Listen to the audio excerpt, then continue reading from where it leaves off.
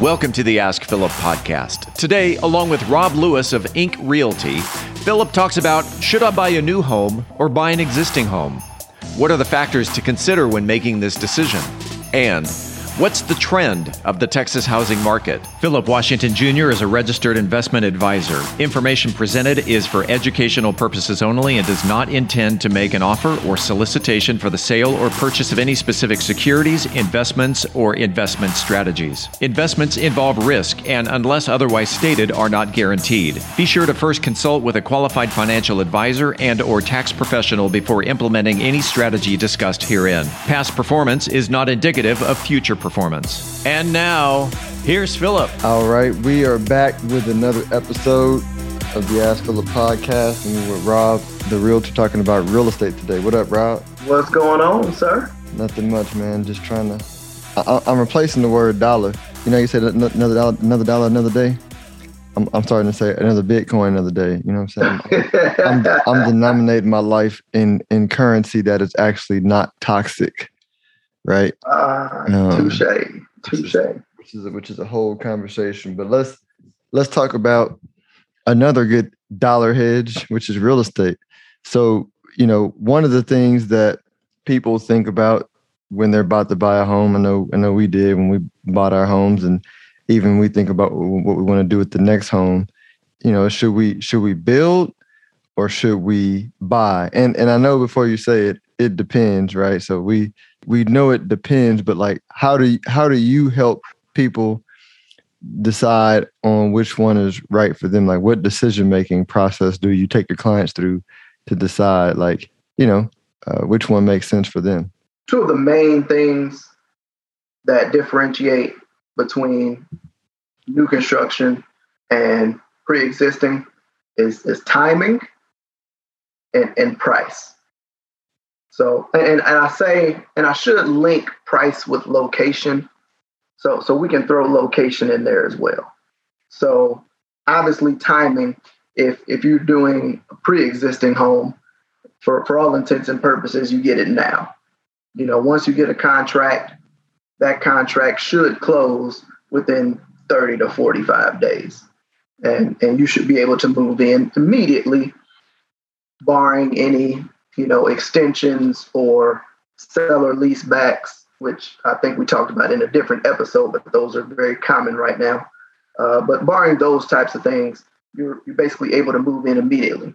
New construction, you'd be hard pressed to find inventory homes with new construction right now, just because of the way the market is. So with new construction, you're probably looking at about 4 months to about a year, depending on the builder, type of build, how large the house is, and basically what's going in it. So what people have found here recently is that material, not only has the cost gone up on material, but the availability of the material has also stretched out. So I had a client that recently built a new home, and her expected close date and her actual close date ended up being 5 months apart. Oh, so she had to wait an additional 5 months for her home to be completed. And a lot of it was due to lack of material. You know, brick not coming in, windows not being available. Windows alone, she had to wait an additional 3 months. House was just sitting there with no advancement because they could not get any windows. That's crazy.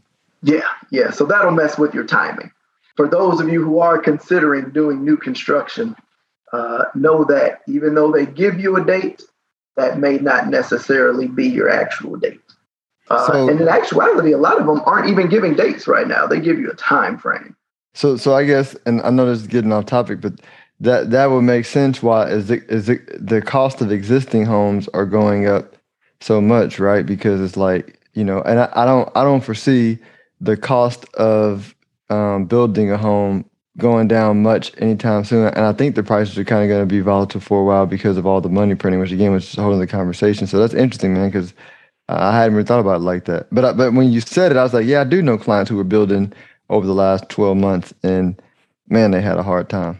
that would lead to. So other than timing, we talk about pricing.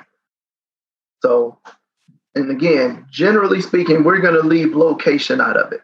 So barring location, we're just going to leave that and let it sit on its own.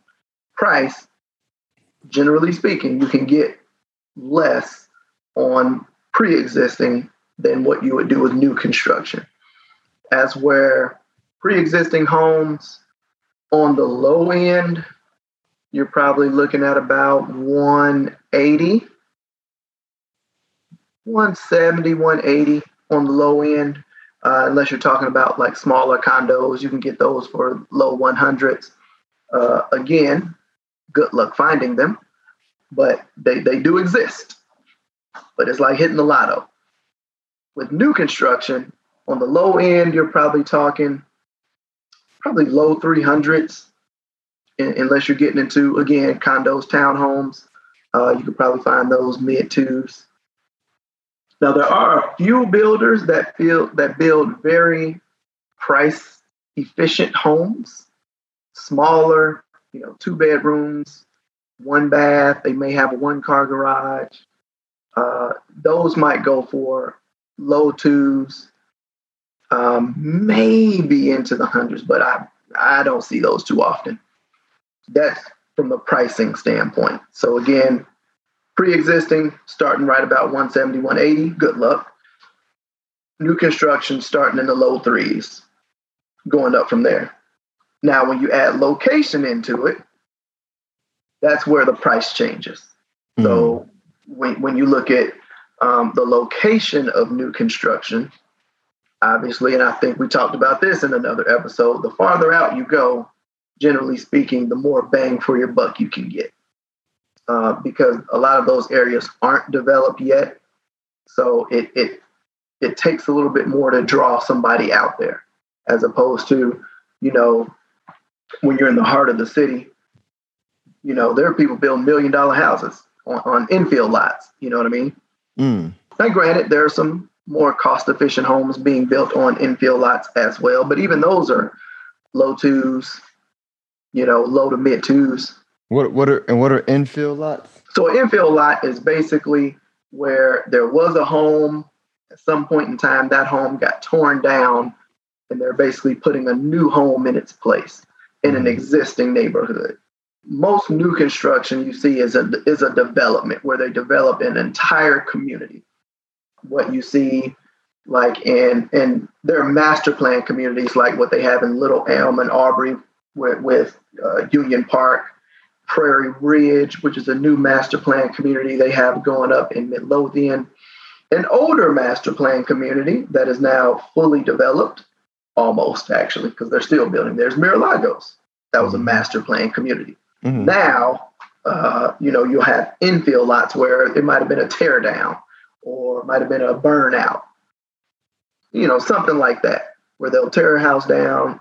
It'll just be literally a vacant lot in the middle of a neighborhood. Somebody will buy it and develop a house on it. Okay, that makes sense. Those are the main items when I talk to people about, whether they should do new construction or find a pre-existing home. More times than not, people start with pre-existing just because those are a lot more consumer forward than new construction. And then once they get into pre-existing, again, the market is competitive. So with that competition, a lot of people are moving toward new construction because you don't have as much competition. And once you contract it, that's yours. Generally speaking, once you contract with new construction, you're starting to build equity immediately. With pre-existing homes, because of the competition, some people are delaying their equity by paying overappraised value, which you see a lot. So it's a trade-off because you can lock in the price of building the home, but your time frame might be off. And like you said, you're locking in equity, so that's a bonus. But so if you can kind of weather the volatility of when you're going to move in, it may or may not be a really good, maybe a good deal more times than not. Right. It'll be a good deal, but you know, you get what you pay for. Right. Now, I've had a few, clients that have built new construction that it's gone very smooth, but more times than not, there's going to be a hiccup along the way. More times than not, and it's just a matter of making sure that, at least for me on my end, that I prepare my clients for it. Like, this ain't you ain't going down the slopes. It's going to be some off-terrain movement here. Yes, sir. Well, and we could probably get into it deeper in another episode.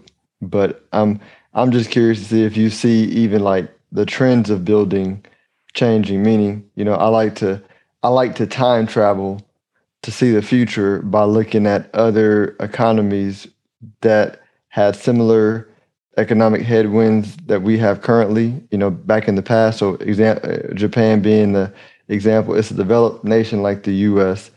It's had below 1% interest rates since, and when I say below 1%, I'm talking about the short-term interest rate. So they've been getting paid nothing on savings since like mid-90s, and they had deflation and lots of money printing like we've had since the 90s. Picked up a lot in 2000s. But the point is, you look at their economy and is teched out, but also I think something like 99% of people that live in Tokyo rent, right? Now Tokyo is smaller, but the extrapolation from that is just it changed housing a lot, right? Housing got more and more unaffordable. So I imagine that's changing the way builders are building homes, meaning more smaller properties, especially in Texas. We're spoiled, right? New York and California is more used to have been moving towards a Japan-like housing situation, but it sounds like we're going to do it rapidly, right? I mean, faster than. But the thing is, and at least again, like you said, in Texas, we got a lot of land. We have a lot of land. Mm-hmm. A lot. Like, people don't really recognize how much land we have. We do, but I guess I'm saying, this is my understanding of the economy, I guess, kicking in is, if you were to ask me what are the direct effects of money printing, right? When they put money in the hands of the people via stimulus checks, that is inflationary in the way that we think about it, where it pushes up the price of stuff that, goods and services. But the money printing also makes the value of the currency worth less relative to other things that a lot of us buy. So housing, education, healthcare, right? And so they're going to have to keep printing the money. And what that will keep doing is throwing off like the cost of materials and all that kind of stuff. Like that stuff is going to be a 5 to 10 year decade of the cost of materials rising significantly, which, right, you can move further out to lower the cost, but it's still going to impact the cost. You know what I'm saying? Oh yeah. Because you still got to buy the material that they use in Highland Park to build a house is the same material they use out in Forney. Facts. So I guess more of the story is, and you like this, like, buy as soon as humanly possible. Like, if I'm normally not one to like rush clients to buy real estate, to make it a rush option, because I feel like a lot of times in the past it's been a scare tactic for mortgage folks and real estate people. But I'm like, the economic headwinds also say like buy. Don't be house poor, but I'm saying like don't also like sit on the fence and wait for the price to come down, because they ain't coming down in our lifetime. I don't believe. No. I've talked to quite a few people that said, "Yeah, I'm gonna just wait it out." I was about to say you probably shouldn't, but ultimately it's your decision. I personally will recommend against it, but like I tell all my clients, it's your house. You're the one that'll have to live in it. I'm just here to advise you. Yes, sir. Well, man, look, I appreciate the thoughts and the topics as well. I'm glad we're really doing this, because again, one of my big macro outlook beliefs is that understanding the real estate market is going to become increasingly important over the next 5 to 10 years, and so it's good to have an expert, to help me figure stuff out and the audience. Yeah, you're not kidding. Get as much of it as you can and hold on to it. Yes, sir. All right, man. How can everybody reach you if they're interested in getting more information? Oh, direct sale is the best way. Either call or text at 317-372-3022. You can reach me on all social media channels, Rob L. the Realtor. All right. Or email me, Rob at Inc. Realty Group, Inc. with a K. Sounds like a plan. Well, enjoy the rest of your day, and we'll talk soon. Absolutely. Make it a great one. If you are interested in having a review of your portfolio or to see how far on track you are with your retirement goals, Philip offers complimentary consults through his company, Stonehill Wealth Management. For more information, log on to stonehillwealthmanagement.com/talk. That's stonehillwealthmanagement.com/talk. Philip Washington Jr. is a registered investment advisor. Information presented is for educational purposes only and does not intend to make an offer or solicitation for the sale or purchase of any specific securities, investments, or investment strategies. Investments involve risk and, unless otherwise stated, are not guaranteed. Be sure to first consult with a qualified financial advisor and/or tax professional before implementing any strategy discussed herein. Past performance is not indicative of future performance.